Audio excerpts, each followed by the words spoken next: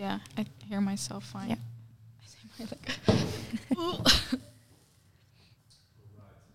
Can this? Yeah, that's perfect.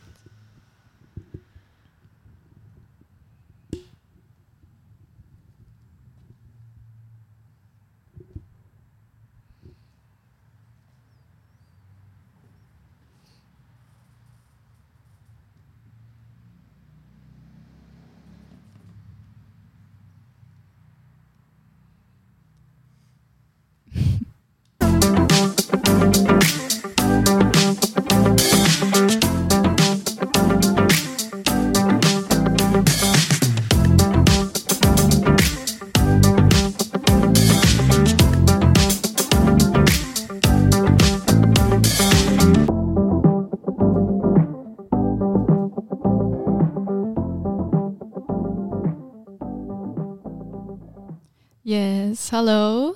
Welkom allemaal naar de 5e aflevering van Radio Mama. It's been a while, maar we kunnen eindelijk weer beginnen.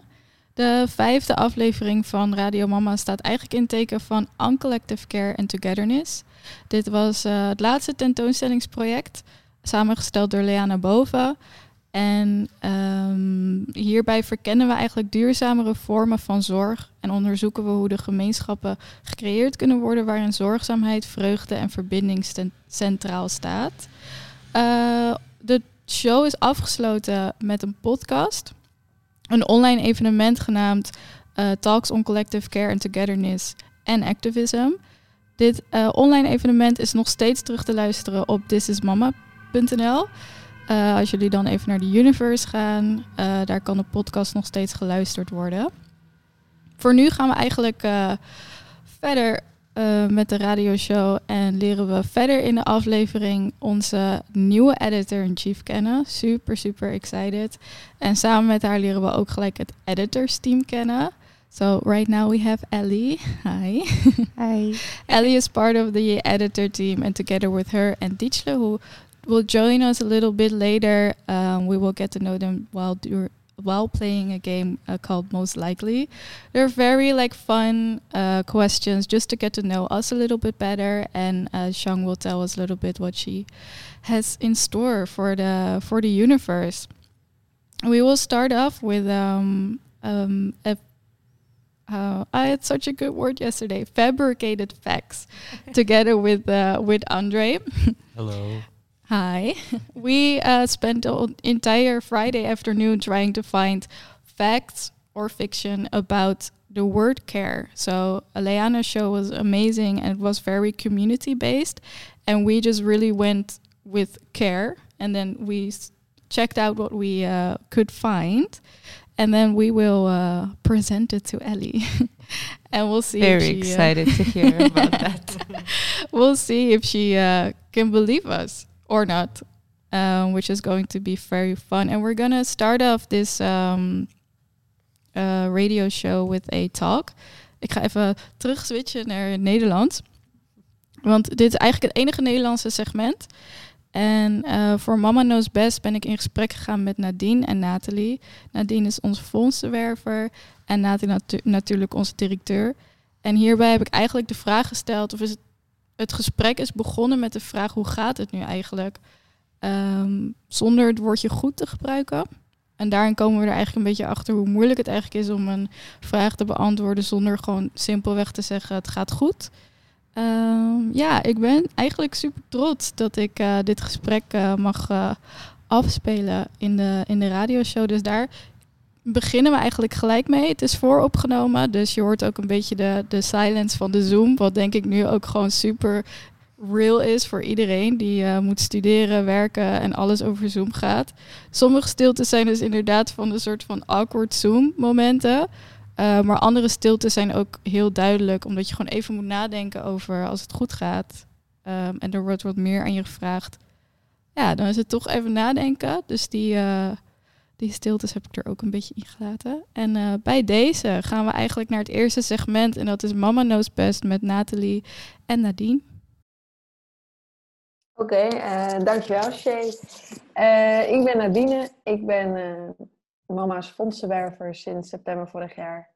En ontzettend happy to be here. En ik doe het onder een traineeship via Van Doren Advies in Amsterdam.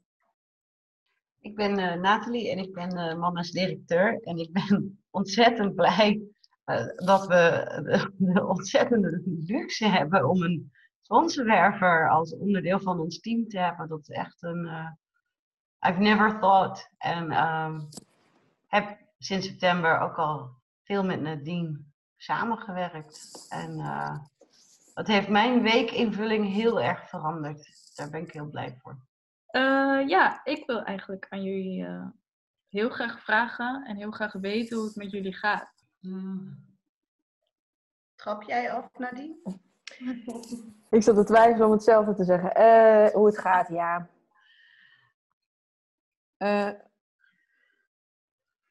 Goed, wel. Maar daarmee neem ik wel ook alles wat er gaande is, neem ik daar wel in mee. Dus het is een soort van goed binnen de omstandigheden. If that makes sense. Ik haak in, want het is zo'n vraag waarvan ik ook denk van, ja, goed. Of dat je bijna niks anders kan zeggen dan goed. Wel beschouwd. Ik zou het... Ik heb er moeite mee om te zeggen, goed, dat het niet goed zou gaan. Want er zijn gewoon heel veel dingen in mijn persoonlijke leven en omgeving waar ik dankbaar voor ben. Maar die echt niet vanzelfsprekend zijn. Maar daarmee is goed. Betekent misschien niet altijd dat je je fijn voelt of zo. Ja. Misschien moet ik hem opnieuw vragen en dan eigenlijk een soort van goed als een verboden woordje erin te gooien. Dus hoe gaat het met jullie? En geen goed. Oké. Hoe het gaat. Het gaat... Oh man. Oké. Met mij individueel en waar ik sta gaat het... mag ik niet klagen, helemaal niet zelfs. Maar waar we als land en maatschappij de keuze naar hebben gemaakt, gaat het bar slecht. Ik denk slechter dan ooit. Maar desalniettemin vraag ik me af of het ooit goed is gegaan natuurlijk. Maar ik hoop dat dit een beetje je vraag beantwoordt over hoe het gaat met mij. Ja, ik voel me een soort mixed bag of emotions, denk ik. Ik voel, er komen zoveel dingen samen, waarvan de verkiezingsuitslag niet de minste is. En ondertussen rolt er van alles door. En even misschien om expliciet te zijn, gewoon de verkiezingsuitslag die groot aantal zetels aan extreem rechts. Dus dat is zorgelijk. Meer dan. En tegelijkertijd lopen er gewoon hele concrete dingen door. We moeten binnenkort een jaarverslag indienen. De administratie van vorig jaar is als gevolg van corona best wel chaotisch verlopen. Dus dat is ook stressvol, maar het ziet er wel goed uit. En als ik naar mijn privéleven kijk of persoonlijk, dan denk ik, dan heb ik een fijn dak boven mijn hoofd, een heel lief hondje en fijne mensen om me heen. Maar dat wil niet de vertwijfeling weghalen van oké, en nu? Hoe nu verder? Waar sta ik? En dus het is... hoe zou ik het zeggen? Ik denk dat ik op het moment een beetje aan het zwemmen ben, als ik eerlijk ben. Ja. Ja, dankjewel voor het delen. Eigenlijk is het gaat goed met me. Dat is heel makkelijk om te zeggen. Denken jullie dat het gewoon uit een soort van gemak komt van ja, het gaat gewoon goed met me? Is het een beetje het soort van verbergen? Of het... waarom denk je dat mensen zo snel geneigd zijn om het gaat goed te zeggen? ik voel het zelf heel erg als een verplichting bijna. Een soort van... ik zie om me heen, heel veel door de media en door social media, zoveel voorbeelden van mensen die echt aangevallen worden. En niet 1 op 1 aangevallen, maar door het systeem. En dat daar een soort hardnekkig onwil is om daar verandering in aan te brengen. En mensen die aangevallen worden, ik behoor daar niet expliciet toe. Zeg maar, ik ben niet het mikpunt van die uitsluiting. Dus ik vind het heel belangrijk om het leed van anderen niet mijn leed te maken. Maar ik voel wel dat. En ik vind het moeilijk om daar iets anders van te zeggen dan goed. En ik denk dat voor anderen het misschien een makkelijke oplossing is, maar misschien ook vergelijkbare gevoelens heb ik, weet ik veel. Maar ik denk dat goed misschien wel een lelijk woord is, omdat als je nu, I'm winging this, als je goed zegt, dan vermijdt het misschien ook dat je naar verandering overgaat. Dus misschien is goed wel een beetje een dodelijk woord. Als ik daarop aan mag haken, denk ik ook dat het is veelal ook wel een vorm van bescherming. Maar het is ook wie stelt de vraag. En degene die de vraag stelt, kan je daar veilig genoeg bij voelen om daadwerkelijk aan te geven hoe het gaat. En weet je überhaupt hoe het gaat? Überhaupt die vraag gesteld krijgen is voor sommigen denk ik ook heel erg wisselend of ze hem wel kunnen beantwoorden. Ja, omdat er zoveel gebeurt. Oh, sorry. Ja. Wat zei jij, Sheree? Ik zei ook heel confronterend soms, denk ik ook wel. Ja. Ja. Mooi antwoord. Wil je nog iets zeggen? Ja, hoe voel jij dat? Ja, ik heb denk ik wel echt een handje van zeggen goed. Omdat ik denk ik van mezelf een heel gesloten persoon ben. Maar ik heb wel echt en daar ben ik ook heel dankbaar voor. Ik heb hele specifieke mensen in mijn leven. Waar ook niet aan mij gevraagd hoeft te worden of het goed gaat. Die kan ik echt, en dat doe ik ook wel. Die bel ik echt het minste geringste op. En dan kan ik echt, ik ben ook echt een prater. Dus dan kan ik alles gewoon eruit gooien. 9 van de 10 keer zijn ze gewoon aan het afwassen. En dan ben ik gewoon een beetje een soort van persoonlijke podcast op de achtergrond. En dat helpt voor mij echt heel erg. Waardoor ik denk ik misschien het snelste van allemaal heel snel kan zeggen het gaat goed. En een beetje als verplichting naar werk toe dat ik wel kan aangeven van ik ben wat moe of ik heb veel op mijn hoofd. Omdat dat echt op mijn werk soort van slaat. Maar ik ben heel dankbaar voor het vangnet dat ik heel snel kan wisselen. Ik kan zeggen het gaat goed en dan gaat het op het moment ook goed omdat ik bezig ben.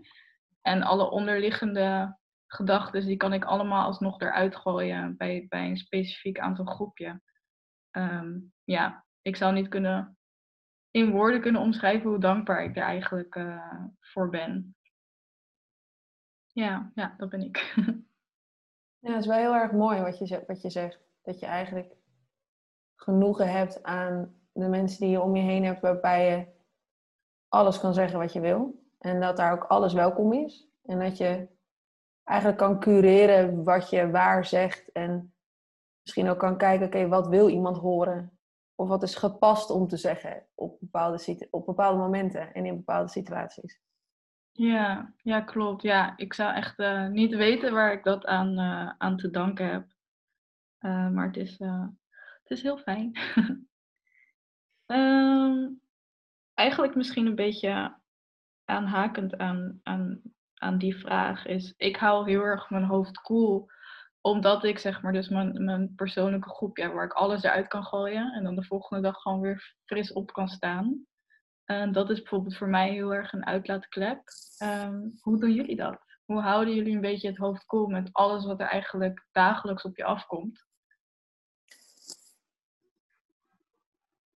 Dus ik laat de stilte vallen. Hoe ik dat doe. Nou, ik heb sinds vorig jaar september ook een hondje, zoals velen tegenwoordig. En die zorgt er wel voor dat ik dagelijks naar buiten moet. Wat voor mijn geest veelal wel wat oplevert. Al dan niet iets van rust op het moment dat ik het toch gedaan heb. Of toch naar buiten ben geweest.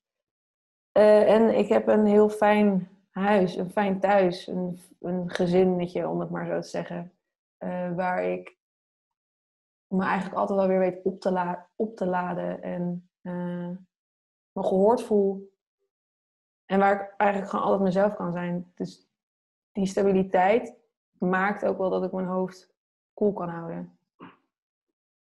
En ook moet houden voor hun, eigenlijk, tegelijkertijd. Ja. Mooi. Nathalie? Ja, ik ben er dus niet zo heel goed in. Dus ik heb afgelopen maandag en dinsdag, maar iets eerder in deze week, 2 dagen vrijgenomen. Want mijn reactie is meestal, ik raak snel in een soort overdrive.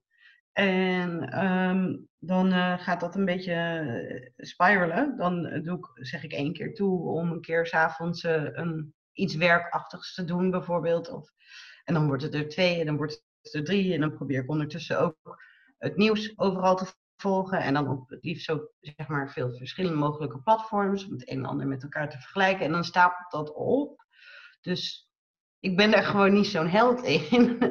Maar dan merk ik dat ik in een soort space kom. Dat ik vooral heel veel dingen probeer te absorberen. Maar het eigenlijk niet echt meer goed kan verwerken. En dan moet ik mezelf, daar ben ik nu sinds een paar jaar achter, dan gewoon even dwingen tot een harde reset. Dus dat was het begin van deze week. Dat ik gewoon dacht van oké, even alles uit.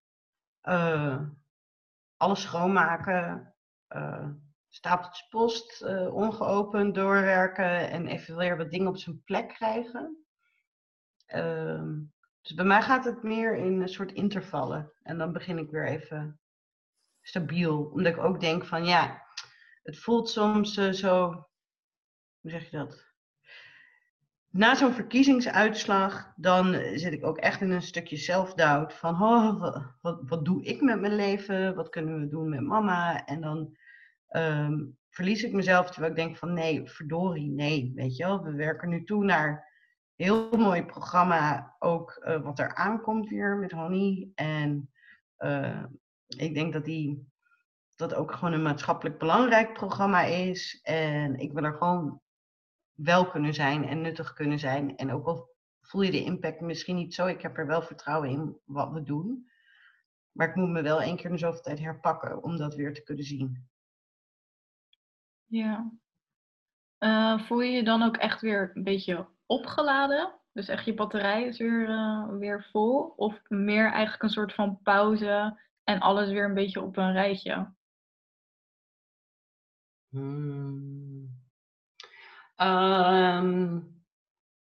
Nou, interessant. Het is meer dat als ik op overdrive raak, dan raak ik mijn goede gewoontes kwijt. En dan moet ik even hard resetten en aan die goede gewoontes werken.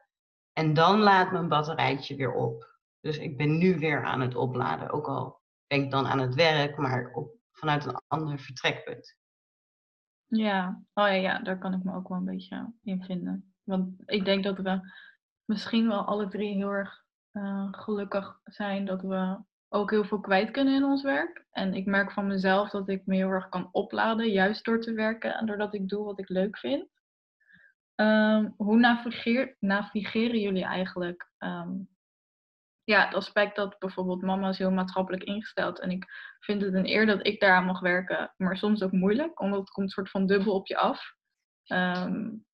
Hoe navigeren jullie daar een beetje in?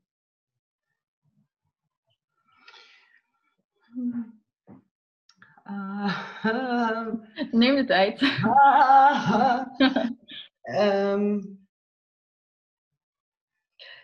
het is een beetje de korte termijn zaken van de lange termijn zaken onderscheiden of zo. Er zijn, nou ja, dat ga ik allemaal niet in detail, maar zoals we zelfs ook samen in de organisatie bezig zijn, punten scherper te stellen over veiligheid en gedrag. En dat is zo'n proces wat langer duurt en op de achtergrond is, maar vind ik ontzettend belangrijk. En dan geeft dat wel heel erg houvast van wat tof, weet je wel. Dat vind ik echt, het is echt een soort eer om met jullie en de rest van het team en dat je merkt dat het gedragen wordt en iedereen dat belangrijk vindt en dat niet een soort top-down aangelegenheid is. Dat vind ik hele hoopvolle dingen. Dus dat geeft houvast. Dat is heel erg zo. Maar, en het platform wat we kunnen bieden. Dus hoe navigeer ik daarin? Ik weet niet. Ik denk dat we misschien soms de korte termijn winsten iets meer met elkaar kunnen vieren. Ik denk dat we heel snel weer, oké, what's next?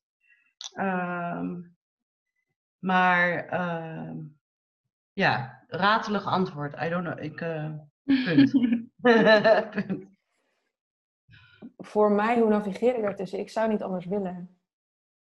Voor mij is Mama een platform die samenwerkt met jonge makers, opkomende talenten, die maatschappelijke onderwerpen aandragen en geleefde ervaringen delen. Ik vind het een eer en tegelijkertijd heel fijn om met dit soort mensen te werken.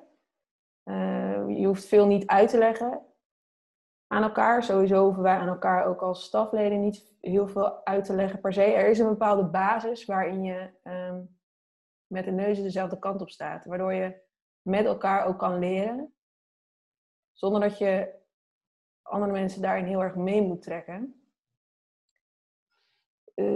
Dus hoe navigeer ik daar? Ja, ik denk dat ik wil niet anders. Mag ik daarop reageren? Want daar ben ik helemaal met je eens, Nadine. Maar dat is wel bijvoorbeeld bij het nieuws van zo'n verkiezingsuitslag. En we zitten in een omgeving waar er een basis is en waar we niet mensen met ons mee moeten trekken. En we werken voor een eigen community, maar na zo'n verkiezingsuitslag voel ik me wel ook echt juist heel zwaar. In de zin van wat hadden we nog meer kunnen doen om juist wel mensen mee te trekken. En tegelijkertijd denk ik dat we ook in een soort organisatie-evolutie zitten, dat we veel scherper aan het kijken zijn van oké, allemaal mooie maatschappelijke en idealistische projecten, maar hoe lossen we het intern op en do we walk the talk? En dat we daar echt onze tanden in aan het zetten, daar ben ik heel trots op. Maar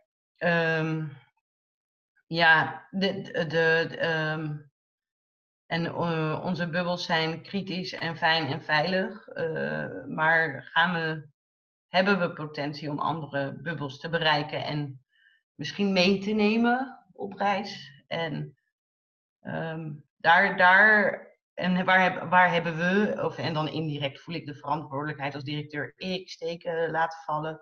Dus dat zijn wel dingen die vervolgens, hoe zeg je dat, aan mijn geweten knagen. Hoe we daarmee omgaan. Ja, en ik denk ook helemaal niet dat wij als organisatie kunnen zeggen dat we er staan natuurlijk. Dat is ook niet wat we zeggen. Nee. Maar wat jij zegt over... Nee. Ja. Wat wil je zeggen? Nee. Ik was alleen aan het beamen. Ga jij alsjeblieft. Ik ben hem even kwijt, sorry. Ja. Ik denk dat we vooral ook juist met zo'n uitslag heel erg naar onszelf moeten kijken. Wat jij ook zegt, wat kunnen we doen? Maar ook gewoon, wat representeren wij? En hoe staan wij zelf als organisatie in dit geval in Rotterdam, in de steigers? Of hoe zijn we zichtbaar? Op wat voor manier worden we bekeken? En wat kunnen we daaraan doen? Of hoe kunnen we daarin versterken, verder gaan, doorontwikkelen? En dat is inderdaad wat jij ook al zei, iets waar we intern mee bezig zijn. Ja. Ik moest ook aan iets anders denken toen jij zei het woord navigeren, wat ik misschien in mijn eerste reactie heb overgeslagen is. Voor navigeren denk ik ook heel erg aan van we zijn heel druk bezig met projecten waarvan wij het maatschappelijk belang zien en dragen. En dan gebeurt zo'n uitslag. En dan is de vraag van, oké, in hoeverre we hebben daar eigenlijk als organisatie niet direct op gereageerd. Ik weet ook niet of dat altijd nodig is. Maar het voelt wel ook als een gemis. En dat vind ik moeilijk navigeren. Van wanneer reageer je acuut? Of wanneer zeg je van nee, eye on the prize, de lange termijn. We geloven in wat we doen. Maar ik vind die knee-jerk reacties om heel snel berichten de wereld in te knallen ook niet altijd goed. Dus dat is een soort, ja, tussen twee oevers in navigeren, denk ik. Als we het nu toch hebben over navigeren, had ik eigenlijk als laatste vraag. Hoe zijn we er eigenlijk voor elkaar en hoe zijn we er voor anderen? Wat Nadine eigenlijk al helemaal aan het begin zei, is dat ze sterk wilt zijn voor zichzelf, maar ook voor haar gezin. Zouden jullie een beetje vertellen hoe jullie dat doen? Want soms moet je er gewoon even voor jezelf zijn. Kan je er dan nog voor iemand? Kan je überhaupt er voor iemand zijn als je zelf even niet oké bent? Ja, ik ben heel erg benieuwd naar hoe jullie dat navigeren eigenlijk. Er voor jezelf zijn en voor iemand anders. Ik weet niet meer wie het zei, maar ik weet nog wel dat iemand tegen mij zei, het zijn meerdere mensen geweest ook. Je kan niet voor anderen zorgen als dat je niet voor jezelf zorgt. Op het moment dat je zelf niet gegeten hebt en je eigenlijk niet de energie hebt, hoe kan je dan wel... Goed, vind ik discutabel, maar het heeft me wel geleerd dat ik inderdaad ook mezelf af en toe kritisch moet bevragen. Hé, wat heb ik nu op dit moment nodig om er voor anderen te zijn? Maar is het ook afhankelijk van wie je bent? En ik denk wel dat voor mij zorgen wisselt heel... Sorry, ik word heel even afgeleid. Wisselt heel erg voor wie ik moet zorgen. Does it make sense? Ja, ik denk dat je bedoelt dat je... misschien bedoel je dat je soms eerder geneigd bent jezelf aan de kant te schuiven. En dat je dan ook weer op momenten denkt van nee, maar er is iemand anders voor wie ik er wil zijn. Dus ik moet echt even stabiel zijn. En dat je daardoor een soort even weer recht wordt gezet van nee, even focus. Wat heb ik nodig om die stabiliteit ook te geven?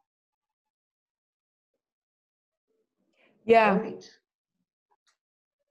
Ja, en ook in wat ik mezelf altijd ook stel is, heb ik het nodig? Of wil ik terug in mijn comfortabele gevoelens? Is het dat ik echt mijn energie moet bewaken? Of heb ik eigenlijk genoeg energie, maar zit ik vast in mijn eigen privilege om het niet te willen uitvoeren? Voel ik de noodzaak niet, omdat ik het zelf niet ervaar? Dat zijn ook wel vragen die ik mezelf geregeld stel van oké, je lichaam zegt het een of het ander, of je gevoel zegt het een of het ander. Wat zegt het echt? Dus die kritische conversaties met jezelf houden ten aller tijden. En daaruit de balans opmaken van wat je echt nodig hebt, is wel voor mij van groot belang in hoe ik mijn balans hou. En hoe ik er voor mezelf en voor anderen kan zijn.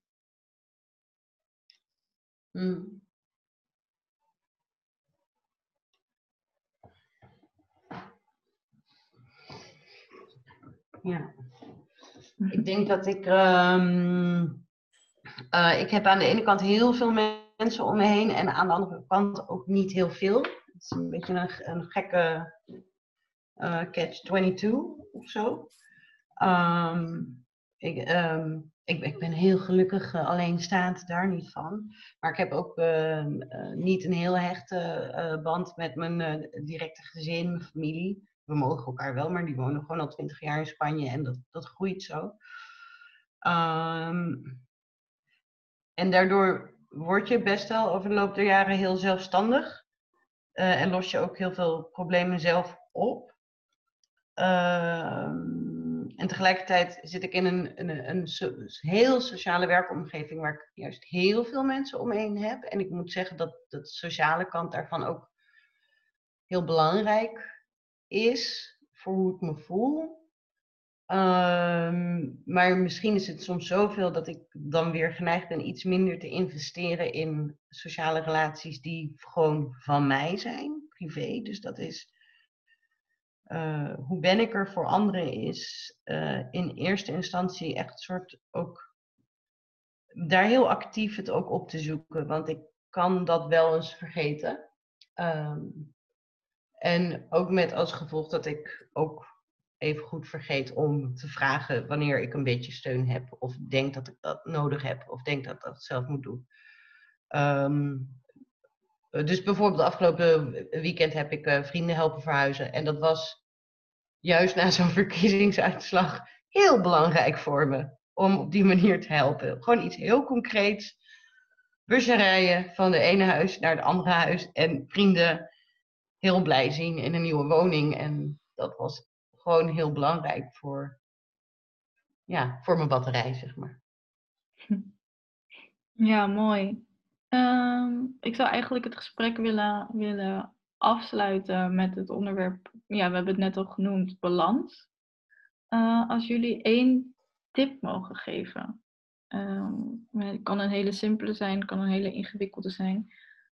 Wat zouden jullie als tip bijvoorbeeld aan mij kunnen geven? Aan hoe haal je nou balans tussen alles wat er eigenlijk op je afkomt? Ja, Nadine of Nathalie mag beginnen. Als iemand al een antwoord klaar heeft. Een tip klaar heeft. Hij is voor jou, hè, zeg je. Ja, dat zei ik eerst. En toen dacht ik, nou... dan Ja, is want het egoïstisch om het alleen aan mezelf te vragen. Terwijl we hopelijk een heleboel luisteraars hebben die zich heel erg kunnen vinden in jullie antwoorden. Ja, nee, ga maar, Nathalie. Nou, ik wilde zeggen, wat mij heel erg helpt, en ik voel me een soort van een hypocriete raadgever of zo. Want ik ga nu een advies geven die ik vooral ook, denk ik, aan mezelf wil geven. Jezelf tijd gunnen voor reflectie.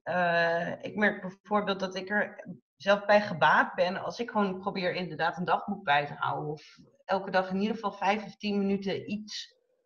Dat is misschien soms is het heel in internal turmoil. En soms zijn het hele concrete acties of gedachten om dat gewoon op papier te zetten. Maar ik merk ook heel vaak dat ik dat uit de weg ga. Omdat ik dan, weet ik veel, vind dat die ideeën misschien niet valid zijn. Of dat ik gewoon terug moet naar business as usual of zo. Maar ik merk wel dat gewoon even stilstaan en reflecteren, op welke manier dan ook, denk ik, tijd gunnen voor reflectie, is volgens mij een hele belangrijke sleutel. En nou ik het uitgesproken heb, ga ik het ook vaker doen. Ja, als ik daar gelijk op aan kan haken, ik denk dat die voor mij daar een beetje op aansluit. En misschien het ook wel op een andere manier ook zegt. Maar je hebt goede dagen, je hebt slechte dagen. En het is zwaar. En als dat je een keer shit voelt, of erger, dan is dat helemaal oké. En dan hoef je je ook niet te dwingen om daar overheen te komen of door te gaan. Nee, als je werkt, meld je ziek of iets dergelijks. Maar kies op zo'n geval gewoon voor jezelf. Echt voor jezelf. Want daar sluit ook een beetje dat stukje aan. Je kan niet voor een ander zorgen als je niet voor jezelf zorgt. Maar daarin zit ook zorg. Door er doorheen te gaan. Door het te voelen in plaats van het proberen weg te stoppen. Of er overheen te stappen. Want dat haalt je uiteindelijk in. Dat is iets waar ik aan moest denken net toen je het vroeg. Ja, super mooi, dankjewel. En ik denk dat het een hele mooie afsluiter is van dit gesprek. eindsegment van Mama Knows Best. Dus heel erg bedankt voor dit gesprek en jullie deelname. Geen dank. Jij bedankt voor het vragen en het initiëren. Ja, was a pleasure. Ja, het is fijn om jullie te horen. Echt heel fijn. Ja. Just a recap in English. I asked the question, how are you? And it ended up being a little bit difficult to answer without saying just good. And I think the conversation ended with Nadine or me asking Nadine and Natalie if you can give one tip just to stay sane in these situations. And I remember Natalie giving the tip, which is kind of like hypocritical because she really stands behind this tip but never follows it. And it was kind of like, please don't quote me, because they were her tips and they were really nice. But please, just if you work, call in sick. Like if you can't do it anymore, just don't do it. I think that was the first tip. And I have to like really go in there in my memories what the second one was again. But hopefully we can edit it in and maybe put it on the universe. I did hear my own answer when we were talking about what do you do to just like stay calm and go through it. And I remember saying, and I heard myself saying, like, I need my friends there and I need to like talk about it. And sometimes I just call someone up and they probably be doing the dishes or something, and I'm just like talking, and I stand behind that answer still because I think it's really good to let it out. But I do realize that not everyone has the luxury to just have someone there to just call. And I really don't know how I got so lucky. I'm not going to talk about it because I'll cry. But I'm so lucky that I can do it. But maybe if I was asked that question again, I would probably say just let it out. Just if it's not someone that you can call. I remember like not too long ago, maybe even yesterday, I was just so like, with everything that was going on. So I balled up my blanket and I just start punching it, which sounds so weird, but it was the best feeling that I had in like a while. Because working out, it works somewhat it works, but I don't like working out, but it's good to like get it out. But like punching a blanket or a pillow, that I'll probably just keep it at that's maybe a little bit more in general from let it out instead of just calling someone. I hope I recapped the end a little bit. I'm so sad because it was such a good conversation, but that's okay. I think then now it is time. It's time for our second segment, which is 30 minutes with. And this time we, because the theme of the last exhibition was on collective care and togetherness, we kind of just went with the word care, and we found like facts and fiction of the word care. And we're gonna present some to Ellie.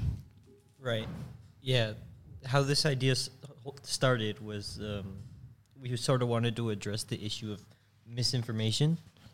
And that's why we took a little bit more importance to get these facts and make sure that they're from credible sources and more than one source. Sometimes it's just one source. I think we should just kick off with the first one. For sure.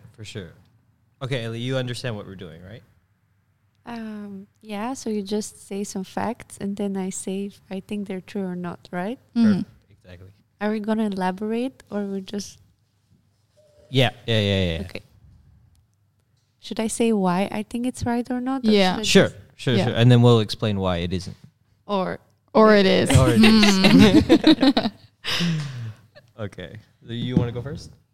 Yeah, sure. Okay. Walking at a fast pace for 3 hours or more, at least twice a week, you can reduce your risk of a heart disease up to 30%. So do you think it's more or less than 30%?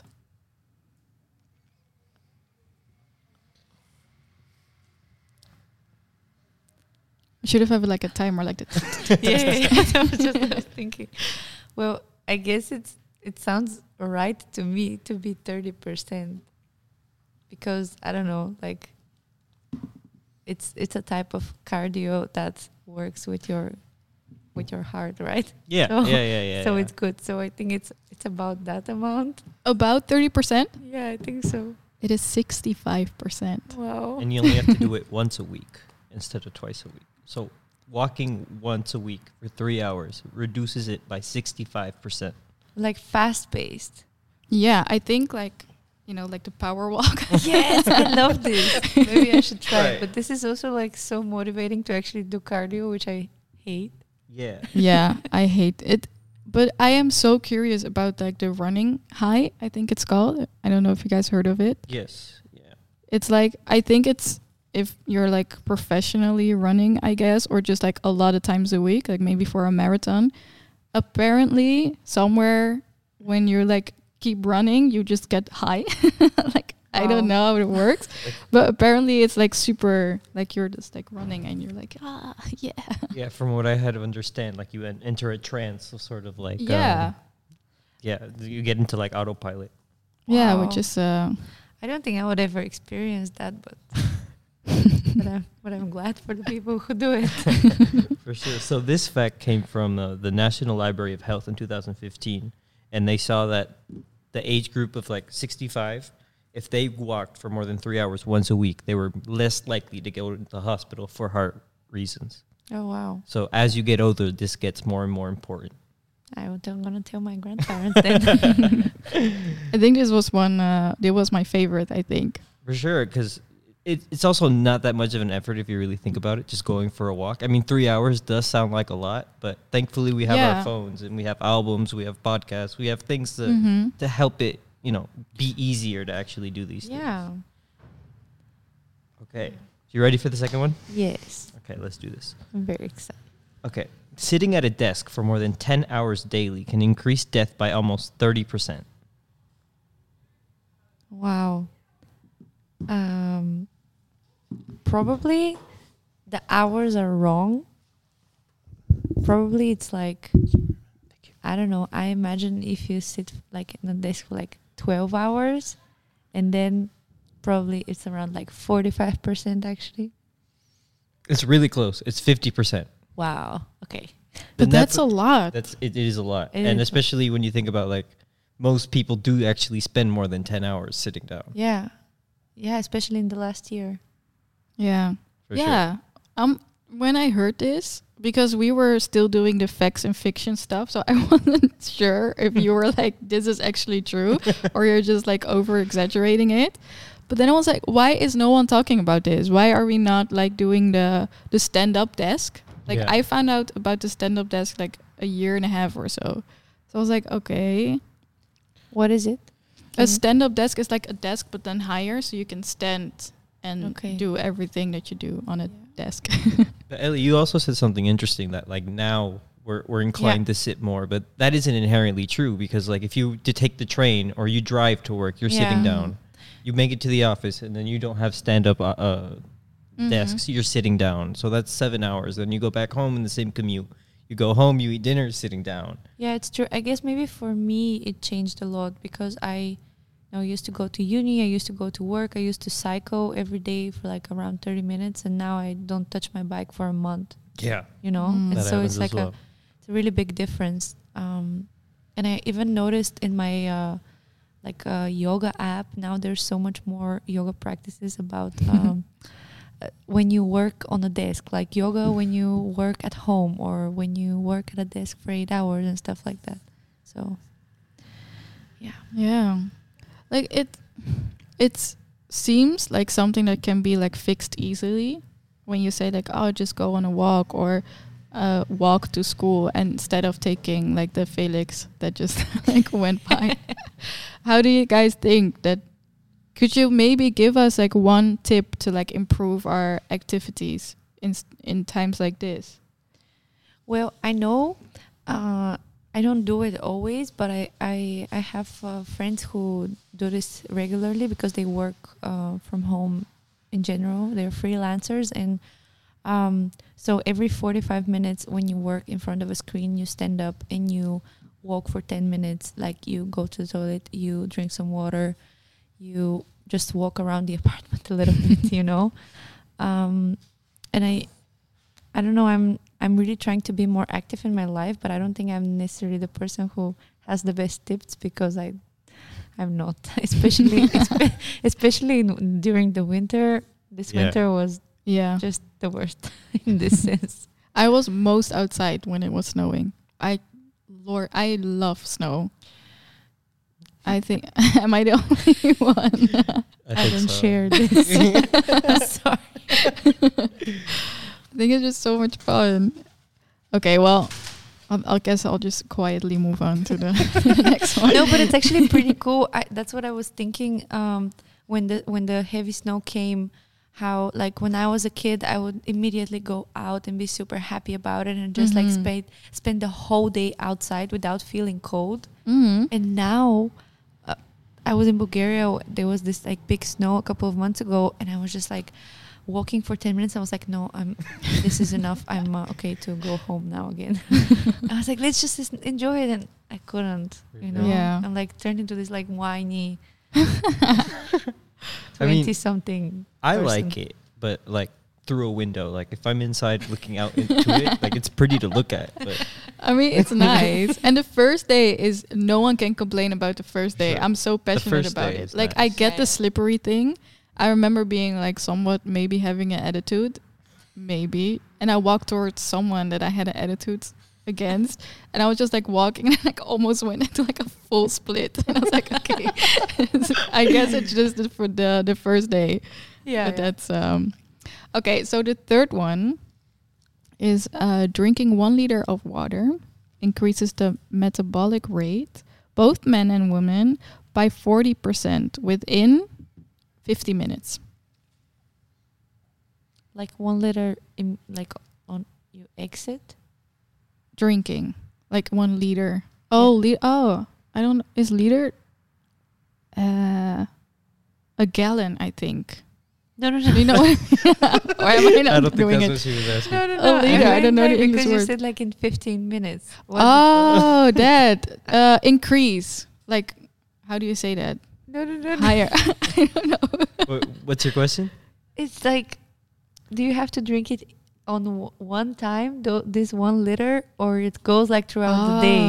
No, That's what one time. okay. That's a lot to drink in one sitting. It's a lot. No.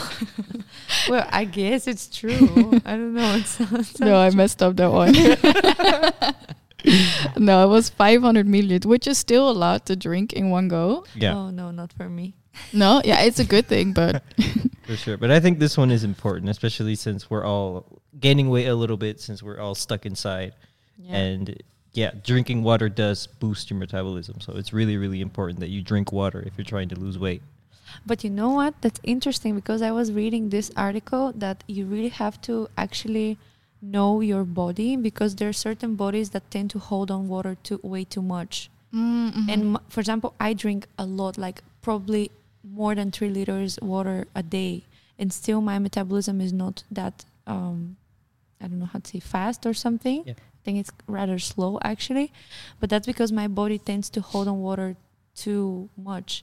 So actually, for those type of people, they should know what their body is to get the right amount of water per day, because too much water is also not too good for them, For sure. apparently. Yeah. I mean, that's what I learned recently, and I was actually really surprised. Where did you find it out? And this, well, I'm recently like really into Ayurvedic kitchen.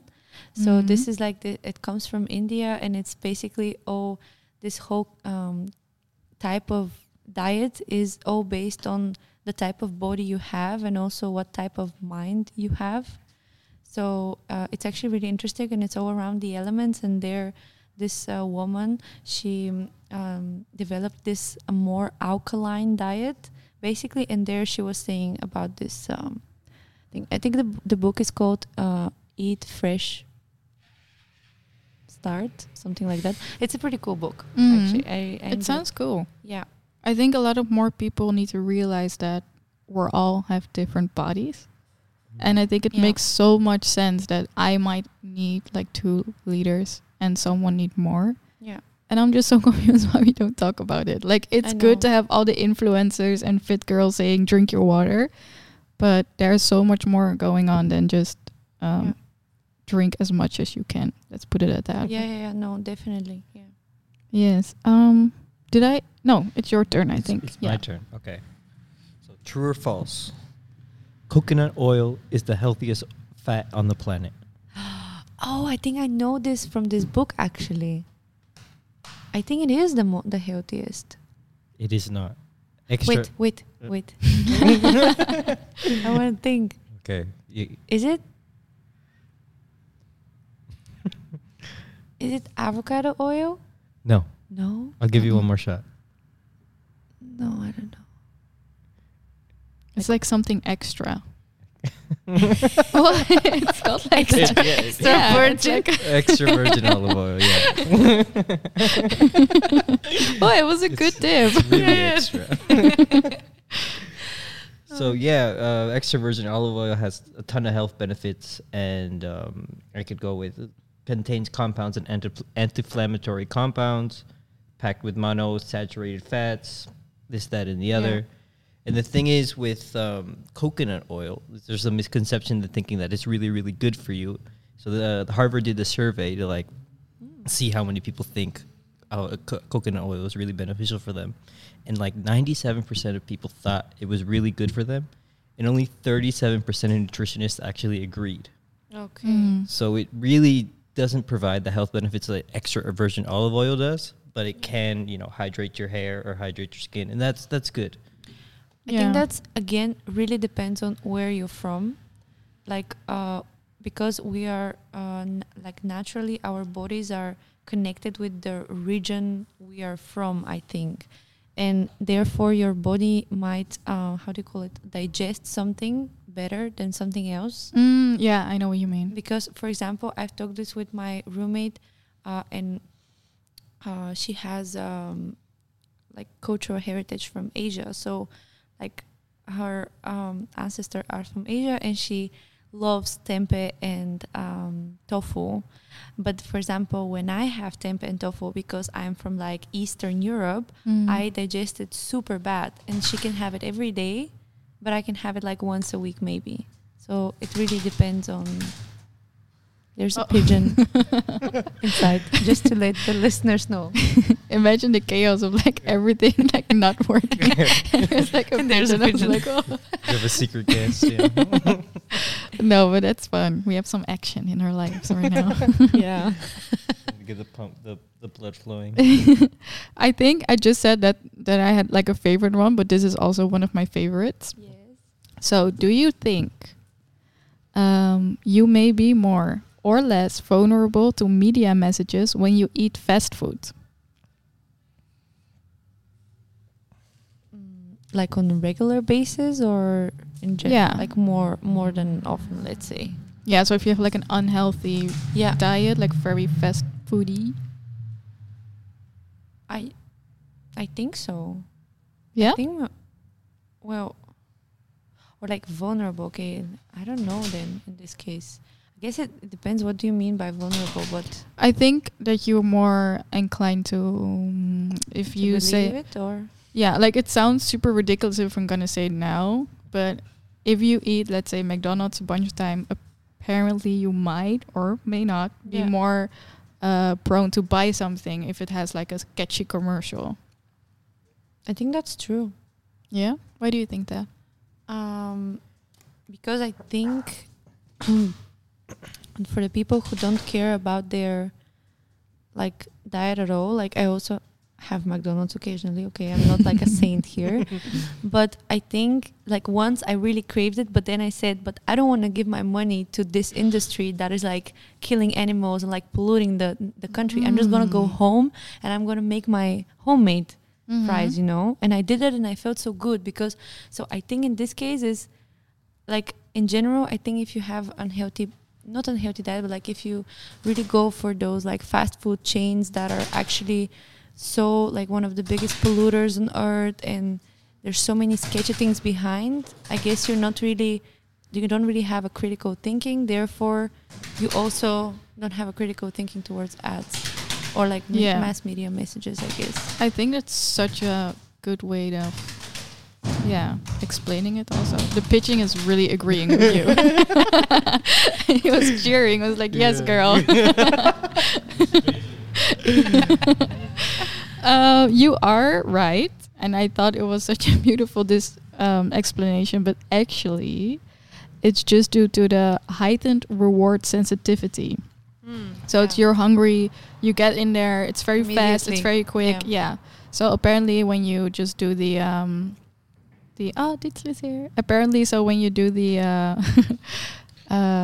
you eat a lot of fast food, you just tend to respond to that quicker. And also, according to a report by Yale Rudd Center for Food Policy and Obesity, fast food brands spent over $4.6 billion on advertising because they know it works. It's crazy though for me. Mm-hmm. For sure. And also that we have to remember that it affects the more susceptible members of our society as well, like children and, That's actually so interesting. Yesterday I was in the supermarket and there was like this huge like sale on Cheetos. Mm-hmm. And I saw like the little kids around it and just like asking their parents, can I have this? Can I have this?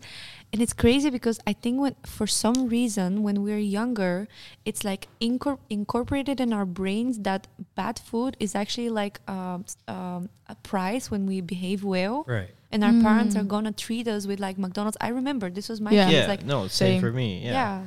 And now we're like struggling with this like addiction because we know it's bad, but this is where the ad money's going. Like this is it's sort of like indoctrinated in how we think, right? Like fast food is a treat. Mm-hmm. Exactly. It's crazy. Yeah, I think that's when I have like the freedom to pick and choose my own subjects on school. I always choose like marketing, not because I'm such a good of a like marketeer person, but the fact that cigarettes are just unthinkable to not have is just insane. And the whole reason why cigarettes are like big now is because they put like a cowboy on it, and it's kind of like tough for a man to just smoke cigarettes. And then the women, like, of course women are like a lot of women, so they wanted to sell cigarettes to them, and they just sold it as like a dieting thing. I also saw, because I also learned this at uni, that not only as a diet but also because at the beginning only men were smoking, and to market it to women, like Philip Morris came up with this, so like Marlboro and all those brands, basically they marketed as you can be as independent as a man if you smoke cigarettes. So they actually, because it was like growing like with the feminism and things, so they actually sold it as like a feminist thing almost, you know, which is crazy. Oh, that's so cool. Yeah, it's like insane. And then afterwards, when all of that was like crumbling down and people are starting to notice like, oh, I'm kind of getting out of shape, then they just used doctors. And they put like pictures of doctors smoking everywhere, and they're like, oh, it's healthy for you. Like, that's crazy. I think, I don't know, I'm so like obsessed with it, but please go on, because I'll keep talking forever about cigarettes. Okay.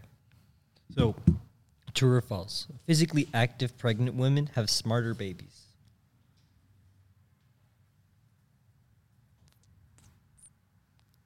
I don't know. Guess. Well, Dietschle just got here. Ask. Yeah, hello. Because I feel... Yeah, you can put the mic like close. I don't know. Yeah? Oh, yes, there you are. Cool. Hi. Very spontaneously. Welcome. Thank you. We just asked a question. Maybe you want to repeat it, and maybe you might want to answer it. I actually got the question. Oh, okay. That's good. I don't know, but I'll guess yes. You're absolutely right. Physically active women while they're pregnant have smarter babies. And how exactly? So according to the Journal of Clinical and Experimental Neuropsychology, Pregnant women who exercise 3 times a week for 20-minute intervals improve their child's brain function and development. The more you know. But that's interesting because now I'm so like influenced by my sociological courses, but to be able to exercise means you have extra leisure time. In this, the time you exercise means you're not working, you're not making money. So people who exercise 3 times a week have to be in a way privileged to be able to spend this time on exercising. And that directly influences whether their kids will be smart or not really, which I think is really weird. Because in the end, it all comes down again to like social structure and social class. Yeah. It could be, but I think in many places now, women are given pregnancy leave. Hopefully, Yeah. So hopefully it evens out the playing field a little bit. But I totally get where you're coming from. Yeah. I think it's also maybe like playing the devil's advocate. Is that I have a friend who works like I think like not even 40, like maybe 50-ish hours a week. But he told me, and I sort of believe it, that he just gets up at like 5 or 6 to just go running. And then at first I was like, boy, that's too much. Like that's too much. But then he did say something very like valid, which is like, otherwise I just can't keep up, because it does give you energy and it does like make you a little bit, more on your feet, I guess. So I was like, I don't know if I'm behind the statement of like, if you want it, you can do it. Yeah. But like it's like up there.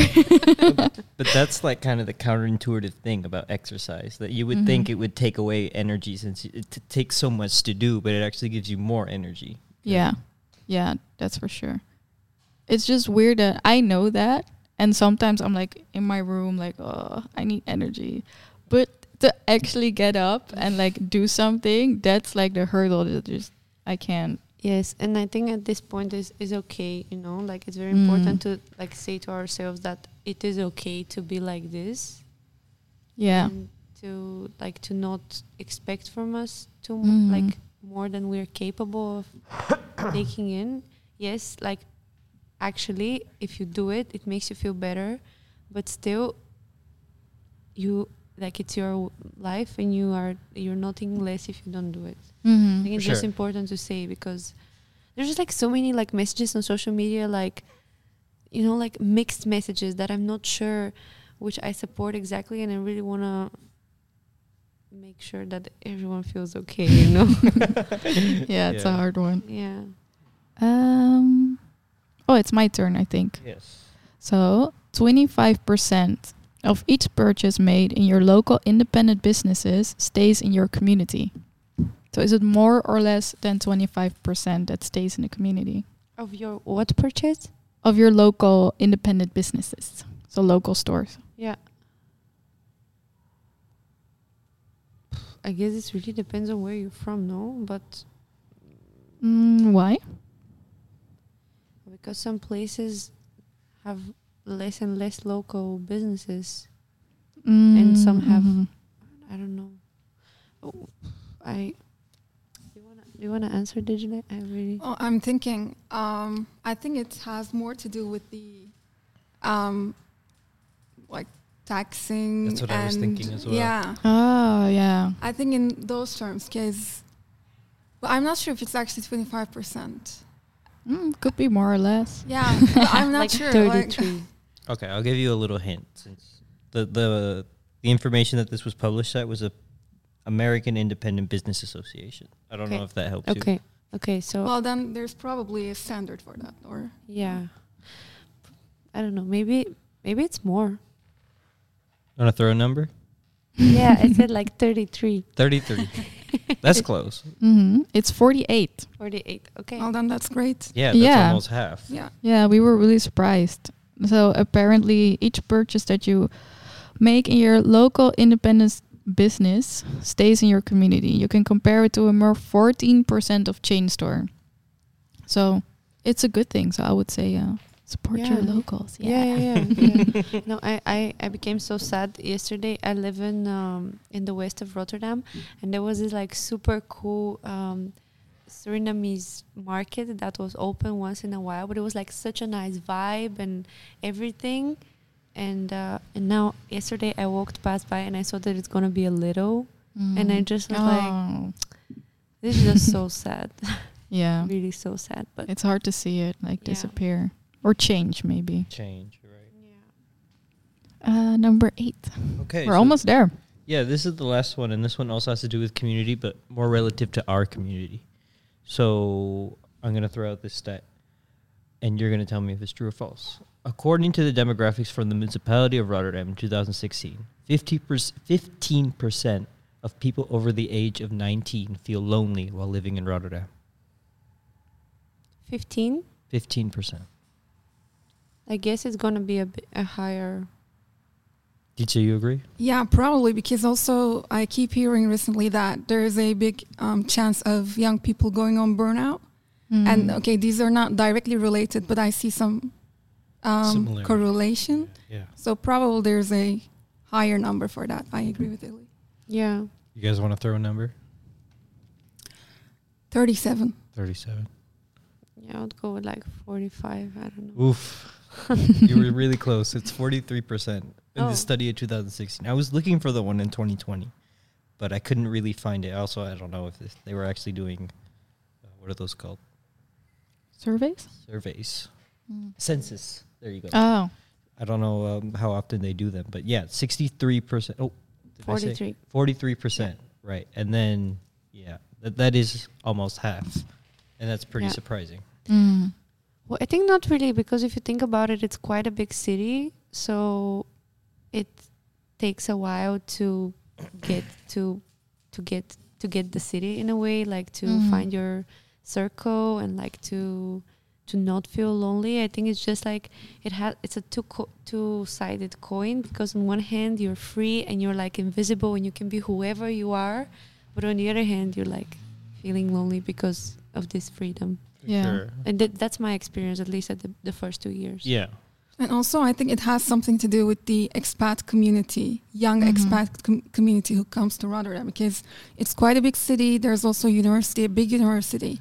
So probably young people who come here have the motivation of staying for long but short time, or Yeah. they're outsiders in a way. So it makes the percentage higher, in my opinion. For sure. Yeah, Yeah. I don't think they mentioned if it's like only the what do you say, like local Rotterdam people, so Yeah, no no, expat. they didn't separate in demographics. Mhm.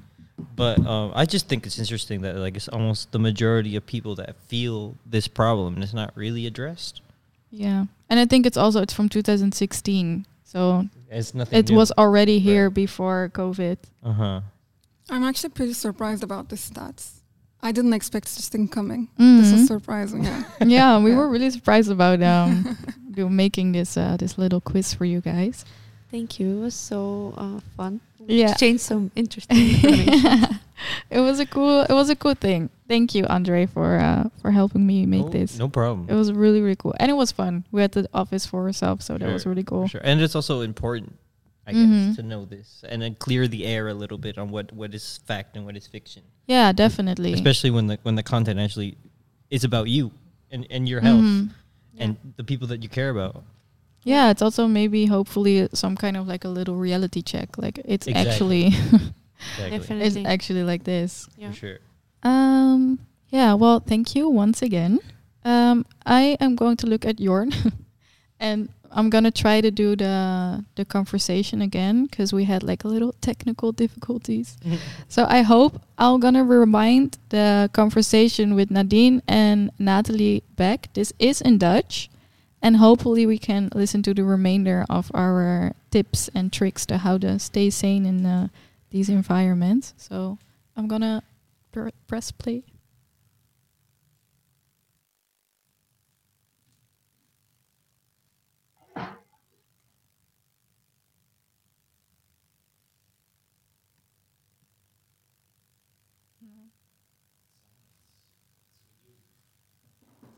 Oh, it's me.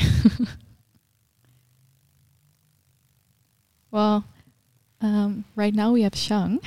She's waiting for her turn on the air, and we have a little bit of technical difficulties. And I very rudely said, maybe we can put it on the universe. So now I'm looking at Shang to hopefully make her put it on the universe. I'm gonna restart.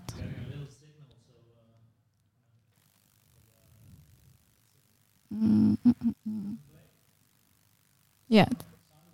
Mm-hmm. Oh, imagine that just my sound was off. I would be so embarrassed.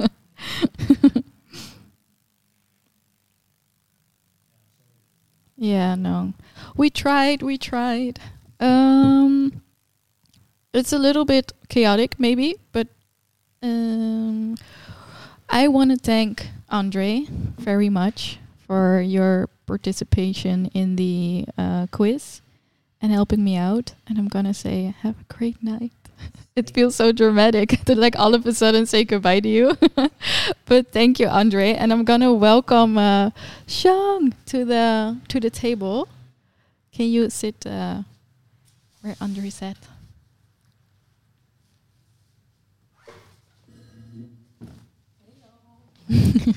Hello. You can use the microphone, and Andre's gonna leave us. And then we're just gonna pick up where we left off. I think we might have a little recap for Shang and Dietzle.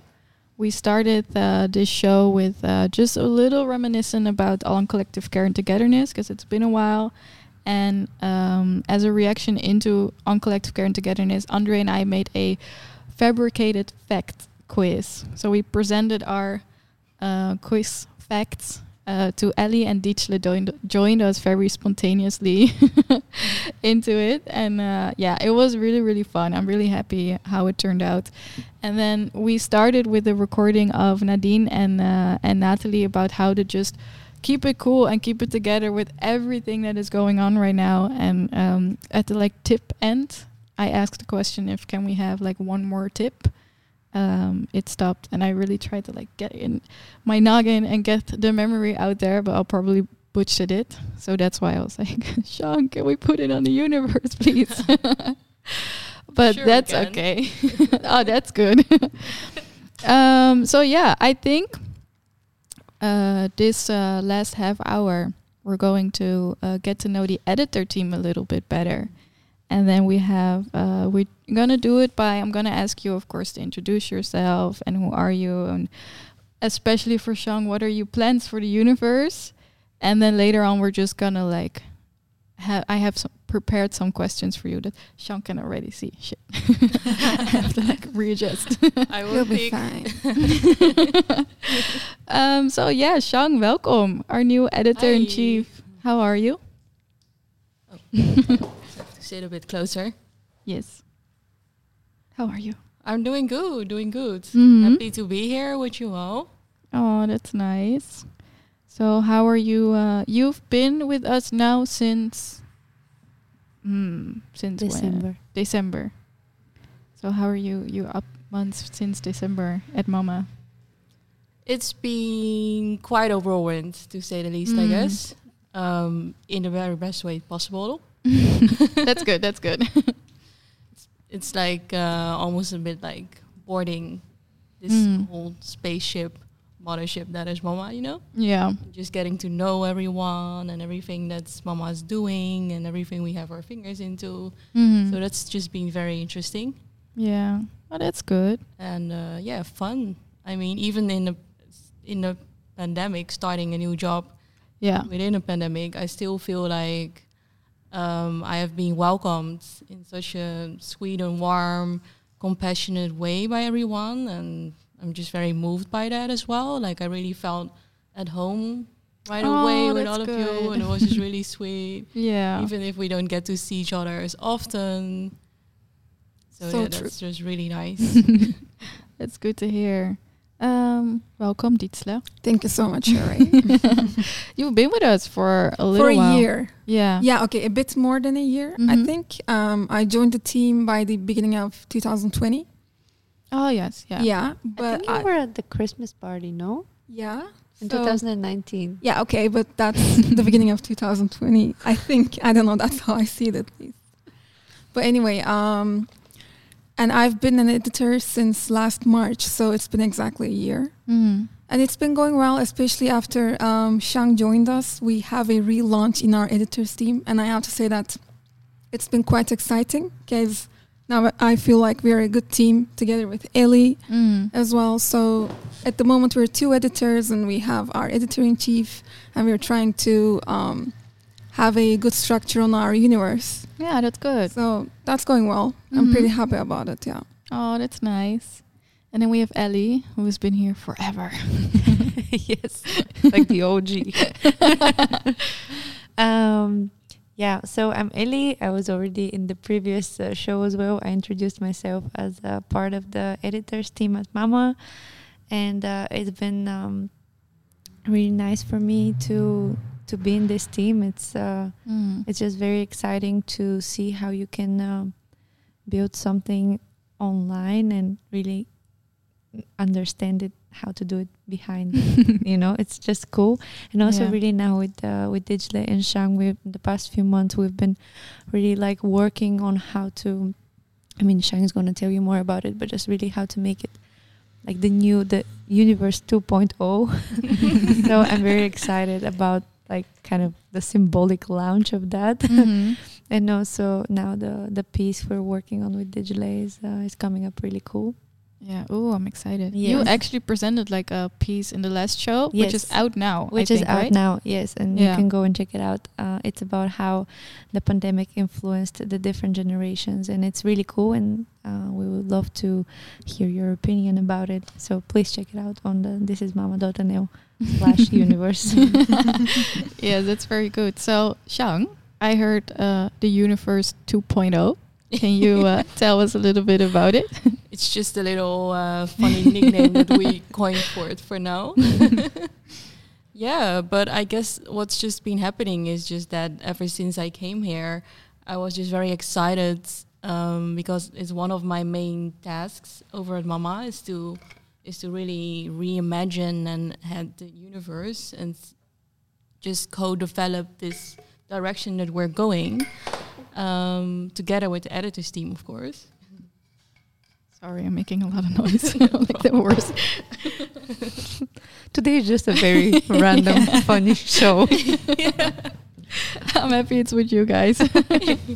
No, continue. Sorry. Just trying to see where my line of thought was. Sorry. It's also really funny to hear your own voice in this way, you know? Yeah, you need to get used to it a little bit. Definitely. Yeah, but definitely interesting experience that Mm. we've been put into now. Okay, so maybe I have like a question to just like get a little bit loose. If you could name Mama's Universe and you can give it like your own name or make up a name, I'm gonna ask all 3 of you, what would be the new Mama Universe? Well, we've had quite a few very interesting sessions that we were brainstorming. Actually, yeah. Oh, you actually talked about it. Yeah.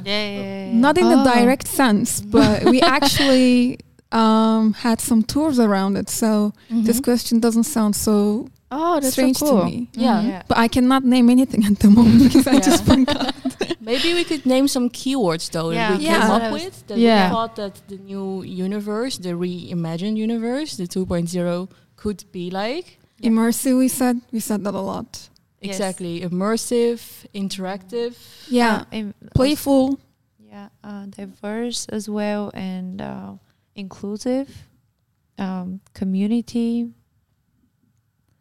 Yeah, and I guess maybe it's not per se a name, but one thing that kept coming up Mhm. was the Pokemon called Ditto. Oh yeah, all right. True. I forgot. Why? Because we were thinking that just like how you see, I mean, any universe, it's this expanding, fluid blob kind of Yeah. thing, right? Oh, yeah. And I that's can how we see it sort now. of imagined the universe being as well, as being more of this fluid kind of entity that is constantly changing, shifting, changing shapes, and just Yeah. taking in new information, and something new is synthesized out of that. Yeah. So that's sort of what we are.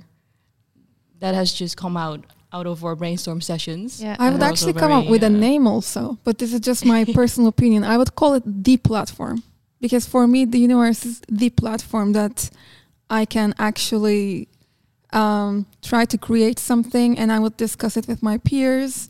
And also, it's always so fruitful to hear from their side, like what they're up to. And I also see, I mean, this is quite personal again, but I see Rotterdam happening at the universe. Oh, that's So cool. for me, it's yeah. the platform, because also most of my city network has something to do with Mama and the universe. So for me, like without any other names, it would be the place in a way. Yeah. Kind of like this online clubhouse Exactly. congregation space, Yeah. right? For me, Yeah. that's how it is. Plus, I don't have a clubhouse, so. Yeah, me neither. So No, that's really cool. I have a question for Shang, and maybe even for you as well. I can imagine that when you, getting ready for your interview and you read the application and it says you're going to be, the boss of the universe, without explaining too much. When you're preparing for an interview with Mama, did you already had like stuff in mind that you wanted to do with the universe without like the framework that we have at Mama? Do you maybe have some ideas or concept that you wanted to do, or where you thought like, okay, I'm gonna mention this in the interview and then I'll get hired? I think not in such a planned out way per se, but I definitely did have, when I was browsing the universe and preparing for my interview, I did have a lot of random ideas or like these little brain farts that sort of came up. And I'm just very happy that just already in the first few months that I've been here, I feel like I've already been able to share a lot of these ideas that I've had. And I'm just really happy to have such a wonderful editors team as well, who are also so enthusiastic about reimagining the universe together. Yeah, that's and nice. that I really felt that, now I'm really here at this place where everyone is very receptive of each other's ideas. But I think I've always felt from the beginning that, and that's how I really felt Mama was from the beginning as well, is that it's first of all, it's also a community. And it's also, I think the idea of co-creation, this concept, is so important in everything we do. So I think that's why, in a sense, I also didn't want to have too much of this preconceived idea or notion of what I thought the universe could be as a potential new editor-in-chief, because I always felt that I feel like that's something that you should co-create more and in collaboration with. And I think that's also... nice. I think it's an interesting way of how Mama operates as well, right? In many ways, we are, in some ways, disrupting traditional ideas of top-down or hierarchies, and it's all very this grassroots kind of feeling. And I think that's also one thing that I really wanted to emphasize as well in the new universe. This idea of online community space and also radically inclusive space as well. And what that means is you have to be, it's not a luxury as well, you really do have to be looking past traditional notions of hierarchies, for instance. Yeah. Actually, can I share an anecdote about this? So when I encountered Mama for the first time, it was already so long ago, almost 8 years ago, I think. Oh, wow. Yeah, and I was an exchange student here back then. And I saw this almost empty space with an open door. And there were young people in there doing something, and they just welcomed me. And I'm like, okay, I don't know where I am at the moment, but this looks cool. Let me figure out what's happening here. And it took me 2 to 3 minutes that this is a community space. And that programming at that moment was playing games together. So there was not necessarily an installation, but it was so much fun. So after that, whenever I ended up with Edibit, I always checked Mama. And then I figured out that you can actually do much more than what I thought it was. And since then, I've been always interested. So now I ended up in Rotterdam, and I'm a part of it. And it's just great, because for me, Mama always stays as that open door on the street. And that's great, in my opinion. Yeah, great it's way actually of putting it. interesting because now when you said that, I realized how much I miss that. Because the other day I was on Vit de Vit and I was just walking around and the showroom was closed, obviously. And I was like, wow, I just miss, like walking around and being able to come in. Even before Yes. I was part of Mama, just as a visitor. It's just like really, you could always like hang in. I've had so much like just encounters with people on the street, just like being there and just like talking with random people and just like engaging in a conversation. It's really interesting, and I think that's exactly what we're trying to do with the universe, is to transfer this feeling in an online environment, like the feeling we have when we pass by Mama, but like virtually, in a website. Yes, it's so cool.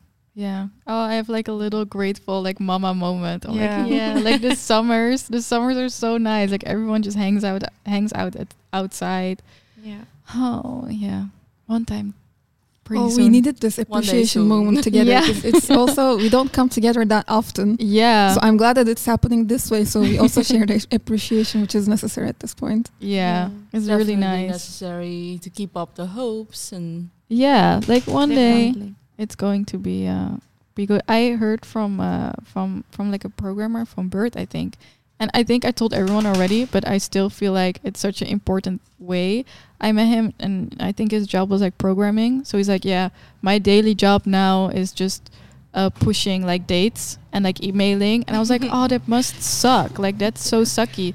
And he was like, no, because I'm like pushing the date. I'm not canceling it. So you always have something to look forward to. Yeah. And I was like, oh, that's so Wow. nice. That's actually It's true. stuck with me. great silver lining actually. To Yeah. keep True. In mind. Yeah. Yeah, that's really, really nice. Okay, so I have one last question for Xiang, and I think you guys can answer it too. You mentioned you have all these like brain farts and like cool things. How do you, maybe you can share your process on how do you go from like a little brain fart or like something, a hint of something, and then just actually make it to the universe. Wow, that's a complicated process to describe, I guess. I mean, I think in a way it's just how I am or work, and then it's also at a certain point I think it's about accepting who you are and your own unique skills and everything, and just trusting it, and trusting these ideas and visions and everything that you have that come up, and just taking it seriously in a way. And I think that's actually something that I think took me the longest in a way to develop. But I feel like once you're there, there's also no way back anymore. So that's also good. But I think if I really have to, there's not really one way of describing a process. I think it's like a constant kind of alchemy, because it changes constantly. Depending on who you're working with, what you're working with, what kind of idea it is, what kind of concept it is. But what I'm also constantly trying to do is develop frameworks and structures around it to have some kind of framework going on, so that these ideas don't just flow around untethered, as it were, but they have some kind of, they have some grounding, some place to take root, kind of. Mm-hmm. Yes. That makes sense at all. Maybe you guys can add in something, or maybe share your own process from like, oh, I want to make something for the universe. How do you get to actually make something? Well, for me, that's always a hard process. Because also, like, at first, whatever sounds so good to you, you need to find out if it actually has a value for its spectator. And that requires a lot of feedback, in my opinion, and a lot of brainstorming. So it's really important to fine-tune such things. There were pieces that I planned to do, but I gave up on the way because I just didn't see the added value after a while. Yeah. So for me, what is important is that I'm not coming up with something out of my, how do you call it, like pleasure-seeking artistic body, but more like, is there something for someone else, at least one person? So, yeah. But I think there is, once you are concentrated on one theme or one outcome, you can actually work around it, because there are many formats now. Like, I mean, look at us. We can just produce so many things in so many different ways, and it doesn't have to be in one constant form. So that gives a lot of freedom and ease in terms of producing something. Yeah. But at the same time, it makes it longer and harder, because then you're supposed to choose the best format and the best way of doing it. So this is an entire learning process for me, because at the beginning it was what made me, I'm freaking out. I'm in the editors, yeah. But then it turned out to be okay. Like now I know how this goes, plus I'm in a team and I can check with them all the time, and then I can fine tune. So that's also what I try to give back to my peers as well, if they ever need some inputs or feedback. So I think that's a lot of interaction. Yeah. I think that's such an important part that you're highlighting, that we're doing this as a team as well. So in a lot of senses, there's so much mutual support and this environment being fostered where you can actually, just actually even share these brain farts free flowing, you know, like I think that's why I felt so swiftly welcomed when I started out there, because I felt like, oh, here all your ideas actually matter, even if they sound completely ridiculous in your head, but you express them and people actually, they listen to it and they validate it. And I think that's such a beautiful, powerful part. I think it's such an important part of the artistic process that often gets overlooked. Definitely. This peer-to-peer support. And I think that's really wonderful that that's something that we're building now. Actually, my upcoming piece occurred that way. I was just, last year I was in the office and I was working on the universe. Duh, that's my job. And I just took a moment to tell something to Kim, who is our office manager at Mama. And she just said that, wow, that sounded cool. And she actually elaborated that idea. And I was like, nah, yeah, that sounds cool. And then actually she encouraged me to make a universe piece out of it. And first I tried to do it in a text-based format, but then it didn't feel right. And then she and you suggested to make a radio piece out of it. So that's cool. What's coming up. So I'm really pretty happy about it. So that's how it just worked. Ellie, would you share your ways? I think when I was listening to them, I was thinking of different things that I like about this job in a way. And I think especially when you're an editor, it's like finding the balance. So sometimes you might come up with an idea, but you might not be the best person to execute it. So to actually look for someone who is like fitting in your vision and who would do the task, and then it's more like guiding process, and I really enjoy that process of actually like sitting down with someone, or like someone has an idea and they want to share it with and I'm thinking like, it's in my mind, I'm just always thinking, how can I relate this to the universe, you know, how can I like involve or like give the opportunity to create something, because I think this is something like you always carry it with you, you know, like it's kind of like this mindset is like, okay, how are my experiences relevant for the universe, or what is something I really would like to stress on and create an article about it, or like create a content piece basically about it. So, and I think for me, for example, my mindset is more like anything could go if you present it in a nice way. So I'm a little bit less critical than Dijle is in this case, but I think that's exactly why we are very nice to be in a team, because it's a good team. Yes, because like we give very different perspectives, and then now when we have Shang as well, she's more like this experienced person who gives us the guidance to be able to really perceive what we want to do. So I think it's just a very nice combo. Yeah, I totally agree. Dream team. Yeah. And also like I mean, I just approached it from a content maker perspective almost, but Ellie is very right that this is also about facilitation. Yeah, exactly. It's a different skill. It's very important to learn. I mean, for instance, I name myself as a cultural manager, and facilitation is part of my job. Yeah. Therefore, it's important to know that how you can connect one idea to one content maker. Yeah. And knowing that sometimes it cannot work, but at least you can give it a try with the most feasible resources, and then not wasting so much, but actually giving a try. So I think it's a very, it's almost mathematics in a way. I mean, I don't want to make it complicated. It's not that complicated, but you need to see it in that way. So you like have to put that lens on, as Ellie said, that what can go there and who could do that.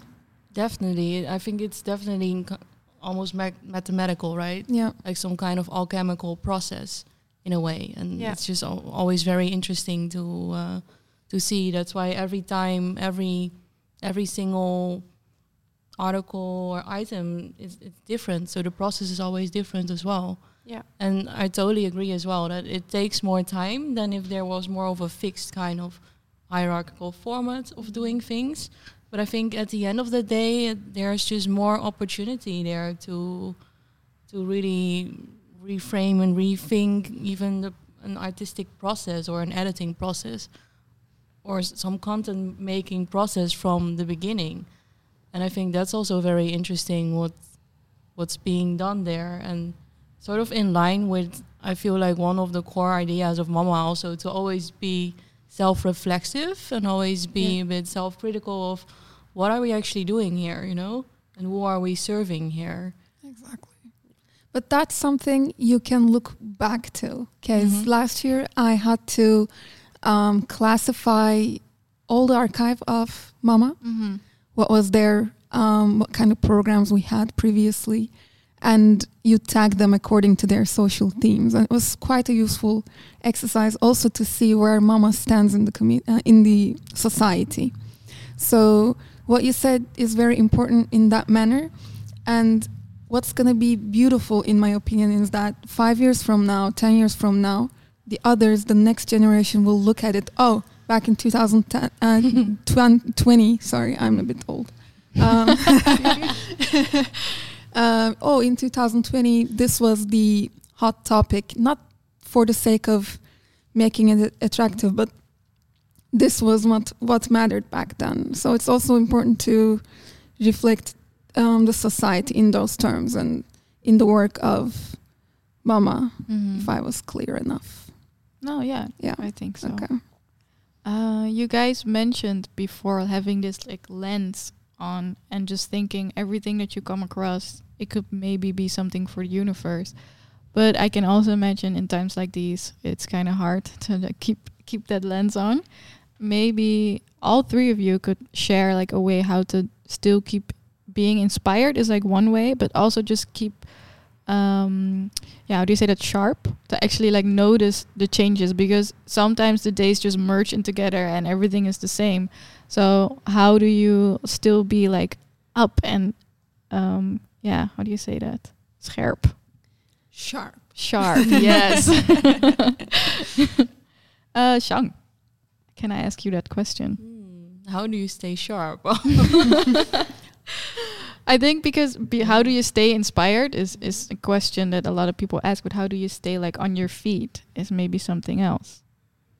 I think it's also part of just going with the natural flow of things as well. And I think in a way, actually also not to be too hard on ourselves at this moment. Because I feel like that's really something that I see a lot in the cultural sphere as a whole, you know, that this idea that, we're in the middle of a pandemic, but there's still this relentless need of having to produce new things and having to think of new things and having to respond to it in some kind of relevant or valuable or useful way, which I think is, of course, it's a wonderful idea, motivation.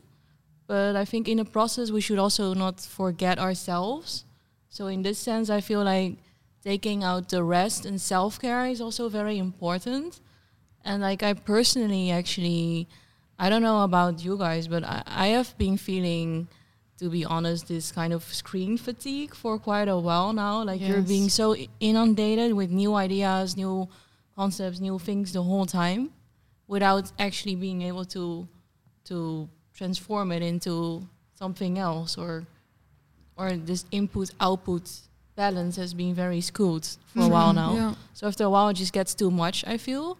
And like for me personally, and like, for instance, social media use, everyone, it has all skyrocketed because there's nothing else that we can really do now to connect with people or to share our works or what we do. But I feel like it's, for me personally, what actually really helped was sometimes just taking out a week break or longer from social media and actually just sort of resetting your mind in a way. Because I feel like in order to stay sharp and inspired, you also need to create space. Yeah. And you need to create the room in order for things to grow in your mind. And I feel like that's impossible when you're somehow like stuck in this hamster's wheel the whole time. True. Well, for me, it's also a roller coaster, I have to say. I mean, it started quite well. I was fine. But then, like, recently I'm experiencing loss of focus, this and that. Yeah. So what I try to do is experimenting new routines. I mean, not necessarily routines, but change of environment, maybe. I mean, like, if I'm sick of my desk, I mean, I'm not sure if I'm answering the correct question. No, But this is what I understood from your question also. I mean, obviously we cannot do much, and I need to have my motivation in order to keep going with what I work with and also what I care for. And just trying new things in my own possibilities, let's say. And also trying to look at something that doesn't work from a complete opposite perspective. Then you can actually double check with your idea or your way so that you can spot better if you need to change something or not. And also not being too harsh on yourself as well. Yes. I learned to just relax and take my time also. And focusing on simple things in terms of themes. I mean, now, like, let's say that we're supposed to come up with something for the universe. Instead of making complicated ideas or coming up with very, let's say, full matrices, I would focus on personal narratives and also simple practices. Because I think we all came to realization that these also matter. Keep it simple, keep it comprehensive. Also, just let it be the way it is. And then it can be still meaningful and beautiful in a way. I mean, we were also having conversations around this manner when we were deciding what kind of content we want to see on the universe. We just said that, like, I don't know, even a WhatsApp conversation can be on the universe, because it's an everyday practice. And if there is something meaningful in there, it's totally worth to spectate, basically. Yeah, for sure. Ellie, do you have something to add on? Do you agree? Yes, I agree, actually. I don't know if... I mean, they very nicely also... I'm on the same opinion, but I was what I thought immediately when you asked the question was that sometimes you don't necessarily have to look outside for inspiration. You can, sometimes it's also nice to look inside, and that's what actually I've been doing for the past year, and I feel more creative than ever. That's in so terms cool. of really but not this creativity that constantly produces something, but more like this mindset of I can turn anything into a creative practice, and I can even the small things, like even journaling or just tidying my room and stuff. So, and actually from those practices where you look inside, in those just doing simple things, sometimes you come up with really cool ideas that are actually relevant for the times that we live in now, which I think is also important. Yeah. And it's really about, for me, at least what I like is really the personal angle and how someone experiences particular things. And now in the political and social climate we live in, there's so many things happening constantly. And so for me, that's it, actually. And that's how also you stay sharp when you are... In a way, I think it's, in a nutshell, is like practicing mindfulness, but mindfulness not in the sense that you do yoga or you meditate every day, but actually mindfulness by definition means being present at the moment you are in. So for me, that's actually what is going to keep you the sharpest, when you're present. Yeah. And there's one more thing. I mean, we're pretty much left alone in our own bubble because of the physical circumstances, of course. But knowing that I can communicate with people is a way to stay sharp. Stay sharp for me, because I'm just talking in terms of universe. There's something, then I know that I can talk to my team and I can socialize. I can also, I don't know, relax a bit, because I have this tendency to make everything a lot bigger in my mind. And I'm sometimes sick of being alone in those terms, because, I don't know, I'm people's person in a way that I would like to socialize. So it's just good to know that I can talk to my team. I mean, also my team sounds a bit too formal, but also these people I work with, let's say. Yeah. For instance, Ellie always tries to catch up at the first place when we have meeting in order, how to call it? Instead of just jumping in the topic. Mm-hmm. We always try to check with each other, like, how is it going? This and that. And it's actually quite Yeah. nice. It's interesting because when we had the conversations how to like keep cool, my answer to that question was like let it out with my friends. And Yeah. I realized, I listened to it back and I realized that not everyone is as fortunate to have a group of people or a select people to Exactly. have Yeah. or a team, like Yeah. you say. So I'm actually curious about you, because my solution for like letting it out and maybe not having the type of friends who are available to me now was balling up my blanket and just like punching it. My dog was in the corner like, okay. But let's say you're not in a position right now where you can just share with us. How would you then like stay sharp, I guess, to keep like in a question, but also just keep your head like cool? Well, I distract myself with things that I like to do, knowing that the feelings or the thoughts are temporary. I always try to remind myself, because I know how my mind works now. I can exaggerate, I can get lost in my own thoughts, but especially this year, I learned that those are temporary. And if I wasn't left alone this much, maybe I didn't have the chance to realize.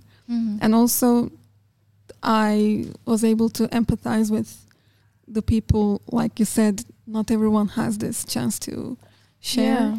I mean, not that I solved the entire situation or something, but at least I know that things are temporary and it's going to be solved. And once we're able to sleep on something, there's always a new start.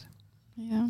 This sounds like a yoga or something. Yeah, I felt like all warm. I was like, yeah. I looked at you like, yeah. Sheds it here. No, I think I want to thank you guys for answering my questions and sharing so much. And I think it's a fun way to get to know you guys at the most random and a little bit lighter, which doesn't take away everything that you just said. I'm really grateful for you guys sharing. And I think to close this show off, we have 15 minutes of a little bit of fun. And I formulated some questions on who is most likely to and then do whatever. Let's see if we know each other that well. Yeah. So I think what we can do is I'll ask the question and then I'll just, Shang will say a name. You can name yourself. And then we go to Dijland and we go to Ellie. Sure. Ellie, sorry. So a very easy one to start off is who will be most likely to get lost in the wilderness? Don't think too much. So Shang has to say it like right away. Myself. Oh. Well, me. I was going to say Shang as well. Oh. So we have 2 times Shang. Why? Why did you say yourself? My sense of orientation isn't really the best. No. And why did you say Shang? Because she just gives the version of this very like dreamy person, and I just imagine her really like just being super mesmerized by everything and just like in the end just being there. It's so true though. I went to the Veluwe a few months ago. It was like best decision ever. And I just got totally lost in the woods biking. And then I was like, oh, the lighting is so nice. Let's take some photos. Yeah. So you are right. That's funny. Okay, so who is most likely to develop weird phobias, or maybe has one already? You know? That's hard. Well, I do have a weird one. What is it? I cannot look at sharp objects. Oh, Yeah. that's interesting. What And- happens if you look at a... It feels like it's digging my eyes. It's a very uncomfortable feeling. I discovered this when I was 5. And since then, if someone points a sharp pencil to me, I just can't look at. Wow. Yeah, and there's a name for it, but I forgot. I didn't care Oh, so much okay. about it. Yeah. Anyone else has weird phobias? I don't really know. I don't. I think fear of heights or large water bodies is quite common, right? Yeah. It's Yeah. quite common. Yeah. Probably. Yeah. That's what I was also gonna probably say Dijle, because she just like this has this particularity about things, and that's what I was expecting, and she didn't disappoint me. So that's really cool. You figured me out, Ellie. Who is most likely to break some kind of world record? So I don't have a specific one, but who is most likely to end up in the Guinness Book of Records? I Yeah, think it's okay. called. Shang. I actually think Dijla as well. Oh, Yeah. I'm curious why. Also because of that particularity, and I feel like you're really someone who has a certain, you like to set certain standards for yourself and for what you want to do. And yeah, that's the idea that I get. Well, this just inspired me. Maybe I should. No. Well, interesting. I didn't think of myself that way. But for this question, who would I name? I think Ellie would stay in nature the longest ever. And then, That's true. like, I'm just expecting this from her because I just discovered that she's very keen on nature, which is really nice. So. I know Ellie and I had a conversation about, I think when you got back to the Netherlands, you hugged like all your clothes. And I was like, yes, I relate to that so much. And then you threw them all away. I think Yeah. you did. Yeah, it's just then I realized it doesn't matter at all. I thought it was so inspiring. And now I'm like, yeah, I can see you in the wilderness. Yes. I have a two-part question. So the first one is, who is most likely to name their child a unique name? And I'm saying unique very, carefully. But it's gonna be a unique name. So who is going to be the... Shang. Why? I don't know. I feel like notions matter so much to her, and she actually sees the meaning behind.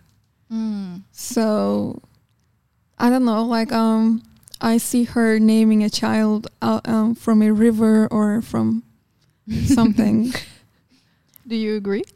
Whoa, I'm really shocked at how you guys have figured me out so well from mostly actually like Zoom meetings. It's so funny. It's actually cool, Yeah. This means that we have like meaningful conversations, even though they are about work. Yeah. Very much. That's so cool. Yeah. So then my follow-up question is, Shang named her baby a very unique name. Who is most likely to make fun of that name? Oh. Andre. No. He's not here to defend himself.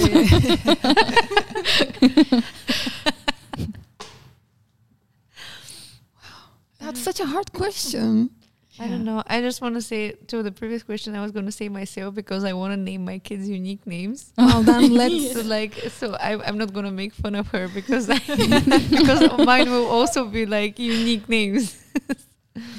That's so funny. Mine will be terrible. I already know the name, and I found it in the list of 2014 worst names ever. And I'm like, Can I you don't share? care. Shall we ask? Yeah, I love it so much. It's Puppy Rose. Puppy like Rose. Puppy Rose? I So love it cute. so But much. it's so cute. Like my outer ego name is Poppy. Oh, So like Poppy is really nice. cool. I really yeah, like it. But like the I am combination of those fighting two- for this name. Yes. Like now I put it out there, so it's manifesting. And my Nice. uncle always calls me like Pop. So I was like, okay, like Poppy Rose is Okay. kind of, so I'm That's- adding a And twist it's to like beautiful. Puppy Rose. I mean, poppy is such a wonderful, beautiful Yeah. flower. Right? I'm very so- symbolic as well. Oh, there I go again. See? If I need to convince like my future husband, I'm gonna call you Puppy Rose. I'm there. That's also funny. I realized I have figured out the names of my kids, but I haven't really figured out like I mean, okay, at this point, I don't know, but like, I realized at some point when I was single, oh my God, maybe I should ask, you know, I can figure those things out by myself, but I'm going to have a partner probably when I have kids. So it's also important for them to be part of this process, I guess. Yeah, I know, but I'm so stubborn. I'm like, no. I know, It me needs too. to be. Good luck. It's on the list of worst name in 2014. I mean, come on. That's a good thing. What else? Oh yeah, I had who is most likely to rob a bank? Oh. Whoa. Whoa. Mm. Ellie It took a seems turn. adventurous to me. Like she would just do that for fun. Not for the money, for sure. No, Just for the feeling. I'll probably just give the money to the poor people. Yeah, exactly. Like the motivation is something else. I think that's cool. I would say Ellie too, but I think because I have like this special like need, I just want to break in somewhere. It doesn't have to be a bank. It can just be like a pool or something. It would be really cool. And I think Ellie will be the first one to like join Fairy Auntie. Exactly. She was like, oh my God, yes, that sounds great. Come Yeah, in. for sure. But for you know, sure. like after, have you guys seen this movie Baby Driver? It Oh, has like, no. okay, it has like the best soundtrack, really. And after I watched it, I was like, oh, I should really rob a bank just to like have a nice soundtrack in my car while I'm like driving to the bank, you know? Because So cool. music is so important, you know? Definitely. Mhm. You would rob a bank for the soundtrack. Yeah, Great. Great. Can I make the soundtrack? Yeah. Thank you. That's cool. I see you guys are a good team. Like we all have positions. Yeah. Which one did I? Oh yeah, this was is my who is most likely to get suspended in school? Maybe you guys have been suspended, but who would be most likely? None of us. No, but if you had to name someone, Okay, Ellie. Because she loves Why adventures. do I again. do the bad things? Okay, well, in Bulgaria, you know, the schools are not strict, so I've never been suspended, but I could have been many times. and if your school was are we in Holland stricter than Bulgaria? Oh yeah. Oh, I mean, I didn't study at all for like 12 years, and I'm like at a university here, so I guess yes. Oh, that's funny. That's a No, fun it's fact. also because for like you in Bulgaria, the thing is that the teachers tolerate you to go to manipulate them and to treat them bad, basically. So they allow you to do this, even though that they don't like it. So we really like act like shit with them. And here I tried once to argue with my teacher at university, and she was just like, "What?" And I was like, "Okay." And I just like, that was my first month in Lens. I was like, "Okay, here it's not like it is in Bulgaria. I'm just gonna be quiet." That's cool. So yeah. Shang, did you ever get suspended or anything? Yeah, it's funny because I was almost going to just confess and Oh. just say myself, because I definitely when I was younger I had a really, really wild rebellious Really? side. Yeah, very Okay. rebellious I'm streak. surprised. Yeah, maybe it's because you don't see this side of me at work at all, but I definitely do have that side when I was younger in high school. But it's also almost for usually, you know, like ideological reasons or something. And then also the idea of robbing a bank, I would also do it, but more for like some kind of idealistic reason. Yeah. Like, oh, I'm just this disruptive streak in myself. Yeah, I can see that. I don't agree with this or that. Okay, I want to do something about it. Well, I do think that the last question kind of is a good segue from what you just said, because we don't see that side of you at work, and I think, well, somewhat we don't. So last question is, who is most likely to get drunk at work? Oh. Which I think for Mama is kind of like a gray area, Yeah. because we have a Yeah, lot of exactly, events, yeah. but still, who do we need to carry out the showroom one day? Me. Yeah? Oh, yeah. Why? Man. Now you told on yourself. Yeah, no, that's totally me. But why? Because I'm easy with drinks. Like, it just affects me easily, and then I would feel amused, full of muse, entertained, probably, I don't know. And it's a lot more socially accepted here, so probably I just enjoy it, but I do not do it, of course. It's just, if I had to do it, you would carry me out. But I never do it. And you don't have the like urge to just one day, one night. I would be so like the next day you would receive a call from me like what happened yesterday. So I just don't put myself in that situation ever. Yeah, That's good. Would one of you two have said Dietschle?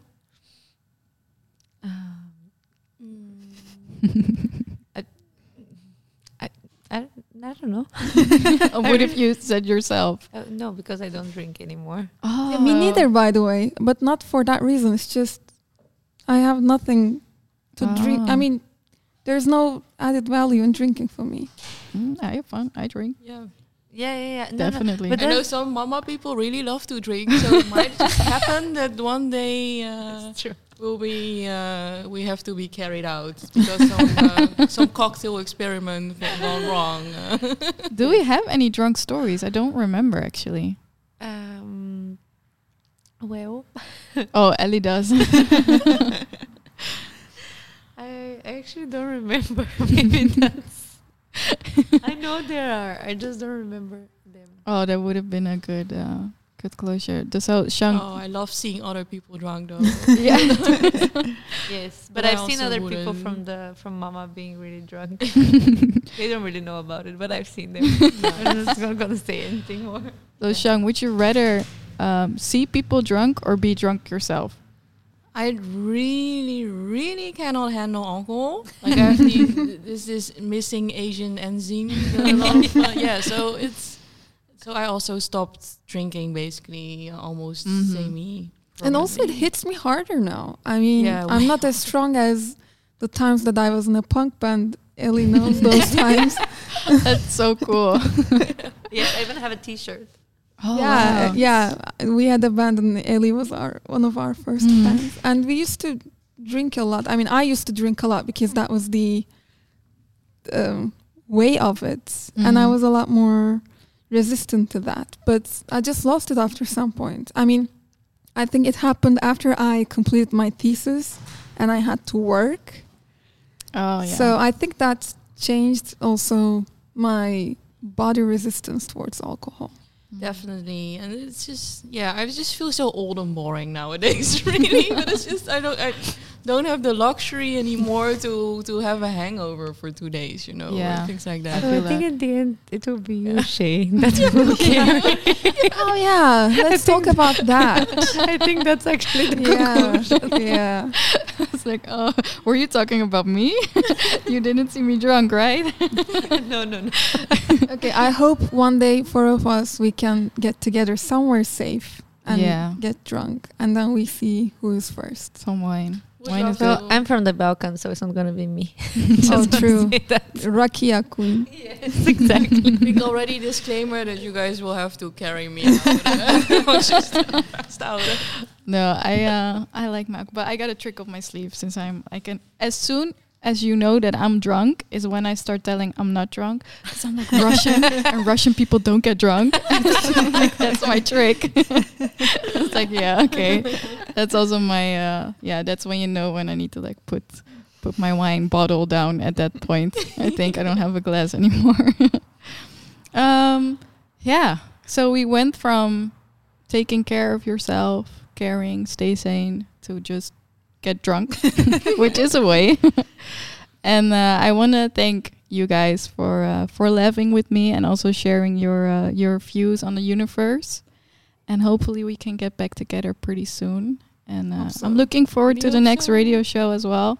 And that's it for this show already. Thank you so much for having us, Sharon. Yeah, It was really fun. Thank you for having us. So much fun. It was really fun. Thank you guys.